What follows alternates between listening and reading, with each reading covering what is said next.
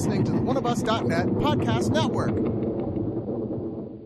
One of Us is a podcast and video network funded all but entirely by donations and subscriptions. We do accept pitches for audio-based or banner ads, but on a case-by-case basis. If you're interested in that, contact us at oneofusnet@gmail.com. With the amount of audio and video content we generate, it is expensive and extremely time-consuming to keep things running. Please go to the webpage oneofus.net and sign up for a subscription at $2, $5, $10, or $25 and get a ton of bonus content. One of Us needs and appreciates all your support. This review is brought to you by the streaming service Film Movement Plus, which opens up a world of award-winning entertainment, including some of the best films from around the globe. Among the hundreds of titles waiting for you to discover are some of the best films from 2020, including The Wild Goose Lake, Zombie Child, and more. Available on Roku, Apple TV, and Amazon Fire, as well as streaming online and on mobile, Film Movement Plus is priced at $5.99 a month. But, as a listener of Digital Noise, Film Movement Plus will give you a 30-day free trial, plus the next 3 months at 50% off when you use the promo code NOISE. Sign up today at filmmovementplus.com.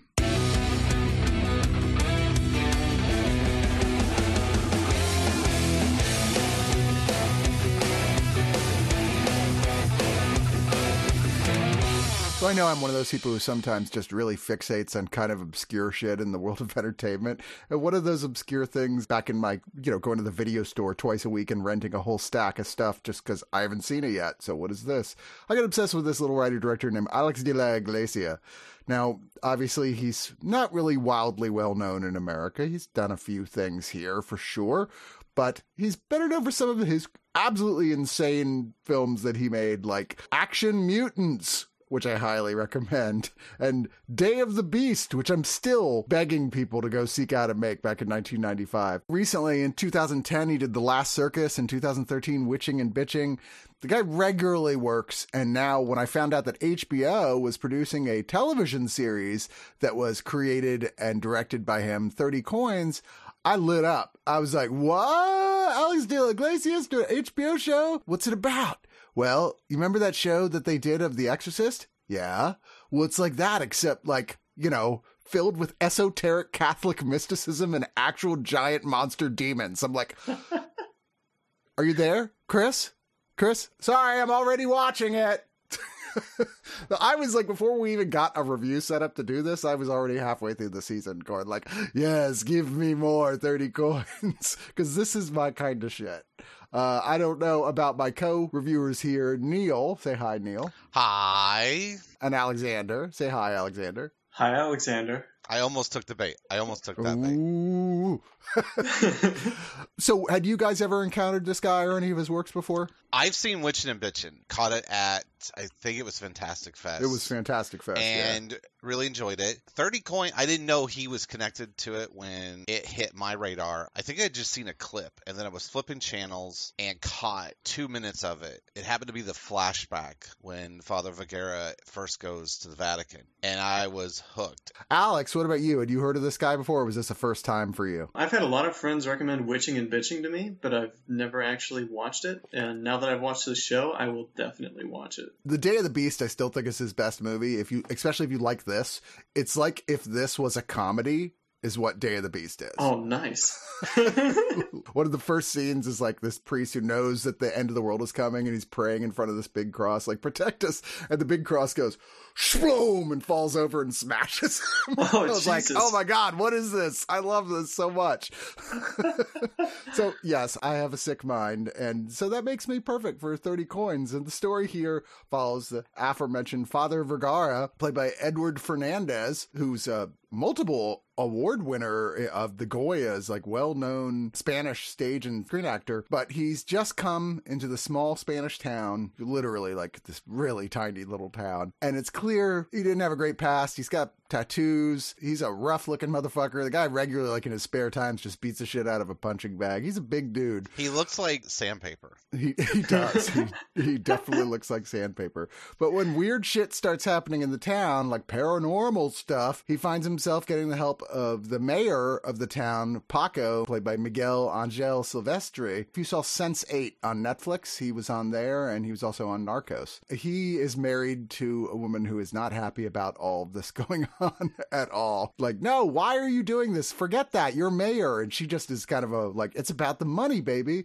But he's been hanging out during this with the town's veterinarian, Elena, played by the almost impossibly hot Megan Montaner, who was in a bunch of TV shows, but she's not quite as well known internationally yet, although I wouldn't be surprised to see this be kind of a launch pad for her. So it turns out that the shit that's going on here is because Father Vergara has this coin, and, like the title, 30 coins, it's one of a set of 30, and those 30 are the 30 pieces of silver Judas Iscariot was paid for betraying Jesus, handing him over to the Romans. And apparently there's a big conspiracy underneath the Vatican of priests who are like, we're Judacians, I guess. And the idea being, if you have all 30 coins, it's like being handed absolute power. They call them Cainites. If I'm not mistaken, it's like the people who believe in Cain and Abel. Cain was actually the wronged brother, not Abel. The Sandman referenced them, with Lucifer saying, and weirdly, no greater number of them went to heaven or hell than in any other religion. So each of these coins as well, obviously is attached with paranormal power, and shit goes down, and there's also a bunch of shit that they're sending mystical creatures and stuff after them to try and get this last coin so the group can get it. And it's them protecting the coin and protecting the town and dealing with really insanely cool giant demon monsters that are really very more Lovecraftian than not. It's not very long. It's 8-hour-long episodes. Yeah. And it moves really fast, and the characters are all fun. At its worst, it's a little soapy, but I don't know. What did you guys think? I was raised super Catholic, and watching this was such a fucking joy. It ripped the piss out of everything. Cainites are an actual sect of Catholicism, but they're seen like Death Eaters. Like, this is one of the most accurately Catholic exorcist shows I've ever watched. Did you not keep pausing it to look up shit? And I kept going, holy shit, that's real. Like, big crazy shit they reference. I'm like, that can't be real. Then you're like, oh my God, it's real. For me, it was like, I was like a fanboy being like, oh, like if I were watching WandaVision, they just kept referencing things from deep in the comics. This was like deep in the catechism. I was like, holy shit. You stand for Catholicism, esoteric mythology. Oh, yeah. It's the more interesting part of it. Well, yeah, like in any religion. And like all those unholy relics. But I love that those are actually things. Like the tip of the spear that killed Jesus is like a thing, that there's a holy relic, even though apparently there's like 4 of them. Which sounds kind of suspicious to me. Yeah. I didn't think there was 4. There was just the one. No, in the show there is. I mean, in real life, there's several that they've Oh. claimed are the actual spear. Gotcha. I was like, wait, Yeah. did I skip an episode where the other 3 spears were No, wielded? no. Okay. In the show's version, there's just the spear. I mean, honestly, the last couple years, I've not been as inclined for horror and darker stuff. No particular reason, just like, eh. But I've already recommended it to a ton of people. And I started it with, it's the most violent opening credits I've ever seen. And that would be, that was the sell point for everybody. And it's a recreation of Judas's act in the same vein of Passion of the Christ. They do not hold back. They know they're on HBO. No. They know they can do what they need to. Yeah, from now on, if there's trouble, I'm going to find the mayor and a vet, because that's your go-to Scoob Squad. You need the mayor who can get shit done because he's got connection to the police. And then the vet isn't as bound by some of the medical or legal parameters they may run into, but they know what they have to do. I mean, the first episode, she's drug in because of a strange cow pregnancy, and it goes all sideways from there. And every episode, I would just say, like at some point, my wife had kind of checked out, but I would just check in with her going, yeah, it got even more fucked up. You thought this is where it was? They're like, nope, new bar. Yeah. We're moving it the whole time. But it never seemed to be too ridiculous. For Paco and Elena, they're us, knowing the Cainites and the sect within the church. It's not anything new out there. The questioning of, well, why does God permit evil to happen? Well, it must be part of the grand plan, which is part of the Canaanites' belief. And so, okay, we're going to fill in that half of God's plan and just do evil shit all the time. And the coins, even though they don't really do anything. The coin's a character. You know, I think at one point a character says it wants to make its way back to you, and it will. And they don't make the coins like wink or look at you or do anything magical on their own, but the coins are a character of themselves in this without doing anything really. Right. I mean, other than creating a general atmosphere of possible paranormal disturbances. And every single performance from the guy in the church, he's not the town drunk, but he's kind of the town pity character. Oh, he's got a sad life, so he lives and works at the church as a janitor. He is probably one of the more interesting because he keeps changing. You don't know whose side he's really on. He seems to be on the side of Paco and Elena and the priest, but then he's talking to the Canaanites at different times too. But he's also the most entertaining, I think, of all of them. And you never know what side he's on. Yeah. Because he's the village idiot, and he's clearly affected by these powers. And sometimes he seems to be doing stuff to help them, and sometimes he's doing stuff to warn the good guys. You're never really clear what his plan is. There is not a bad performance. My only criticism would be of the whole show is they're a little heavy-handed with the music. They kind of telegraph fucked up shit with boom, boom, well before it happens. They could have toned that down a tiny bit, and they don't do jump scares. There are scares, but they're not cheap cat jumps out of the top of the closet scares. They're earned. It's just the music warns you a little bit a few times. But the music is amazing in this overall. Things go where I don't necessarily expect them to based on what I know about certain tropes in horror. Like there's an episode that's all about like a mirror that when they look into it, there's a book you can see in the mirror that's not there in real life. I loved that. Which is such a creepy thing to start from. And that episode starts to go where you think something like that would go, but then goes in a totally crazy other direction. You're like, whoa, this is fucking insane. The show constantly kept me surprised and entertained. I was going to say my one complaint is with Merche, who was the wife of Paco, who I thought her whole storyline was just so Spanish soap opera. It was just this whole, no, I can't believe you're trying to leave me for this other woman. He's like, no, I'm not. And the audience is going, yeah, you are, dude. And no one can blame We you. saw it, but Paco was in, at least initially. It was the secret they were keeping of the fucked up shit happening in the town, and they didn't want people panicking. Especially at one point, the whole town turned on itself and then forgot what it did. But Paco knew. And yes, she was trying to keep it all together because not just is he mayor, but they own the hotel and the meat processing plant. Like, they are the town. It's our dream, Paco, to own a hotel and an abattoir and retire. And he's not wanting to play anymore, play politician and keep all the plates spinning. When he's really initially trying to keep the secret of, a cow gave birth to a baby and the baby turned into a thing and there's the secret part of the church trying to take out the rest of the church. It happens that him and Elena have to keep working together. But yeah, she's kind of seeing daggers in the dark. And it's playing for a reason, clearly with an intended but still not greenlit second season. It's obvious she's going to have a much bigger role to play in the second season. And to get her where you need to, you have to have her where she had become completely unhinged by her fear of being left by her husband. I get it. But at the same time, it was like, I kind of wish they had just gotten there earlier because there's an awful lot of, like I said, these scenes that are just right out of a soap opera when she's confronting him. Like, okay, can we move past this, please? So in your head, you heard the soap opera organ music when a reveal is happening. Exactly. Yeah.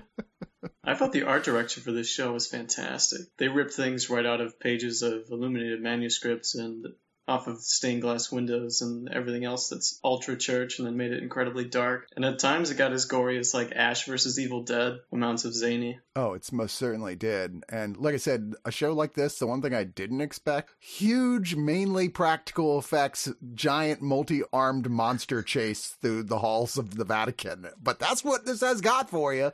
Yeah, I wasn't expecting that at all. It's so over the top, and they put so much work into it. And I'm like, this looks great. Now, there's a monster in the last episode that I was like, that was it. It kind of comes out. It's like, and I've got a tail for a head. I'm not sure why that's a thing, but and they're like, go away. We're trying to have the adults are fighting here. Go away, giant kaiju demon monster. And it does. And you're like, I'm not sure what just happened there, but okay. I wasn't sure it really happened, but then you see through the rest of the episode, there's still a hole in the middle of town. So it's like, well, something happened. Something happened. Well, I think we all really enjoyed this, and I know I'm going to recommend it to people, and I know I'm going to beg HBO to make a second season because I want to see more of it.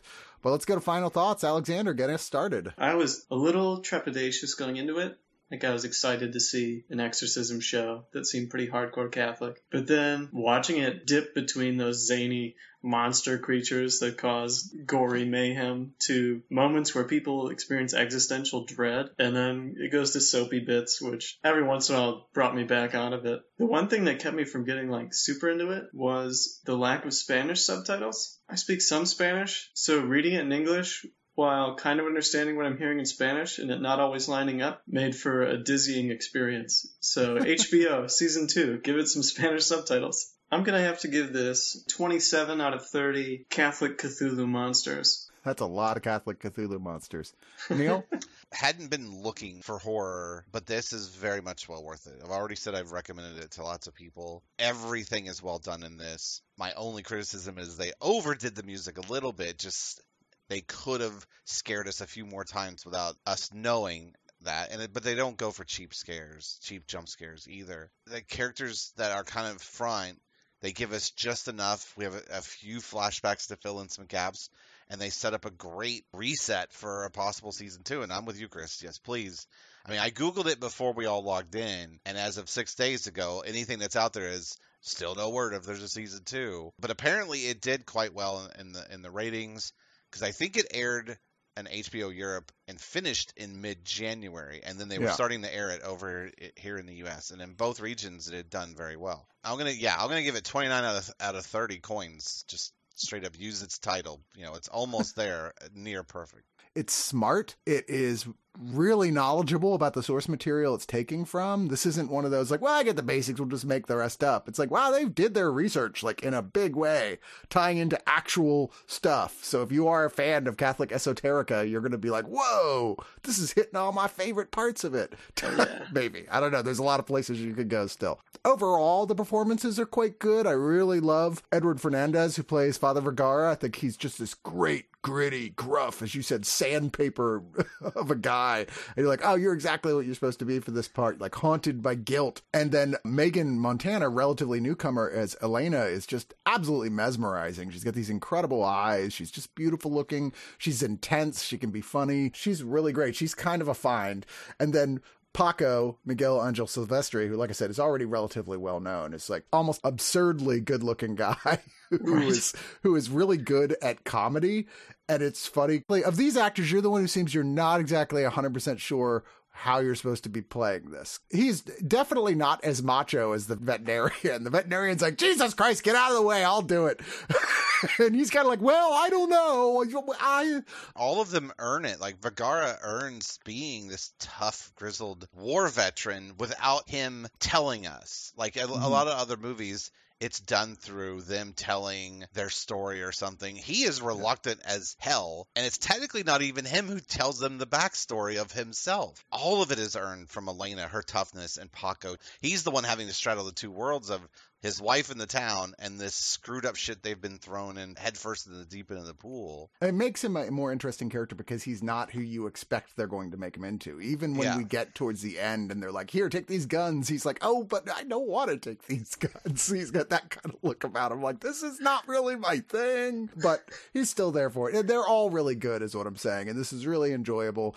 I love the monster creation and just the idea of this is a guy who knows horror well enough to set you up where you think you know what's going to happen based on your experience in horror, and then find something else to do with it that keeps you surprised. Also would say, even if you're not a fan necessarily Catholic mysticism, if you like Lovecraft type stuff, there's a lot of this that still has that same feel as like some of the Lovecraftian mythos. So I say give it a try. In fact, I'm willing to bet 28 out of 30 really disgusting cow babies on it.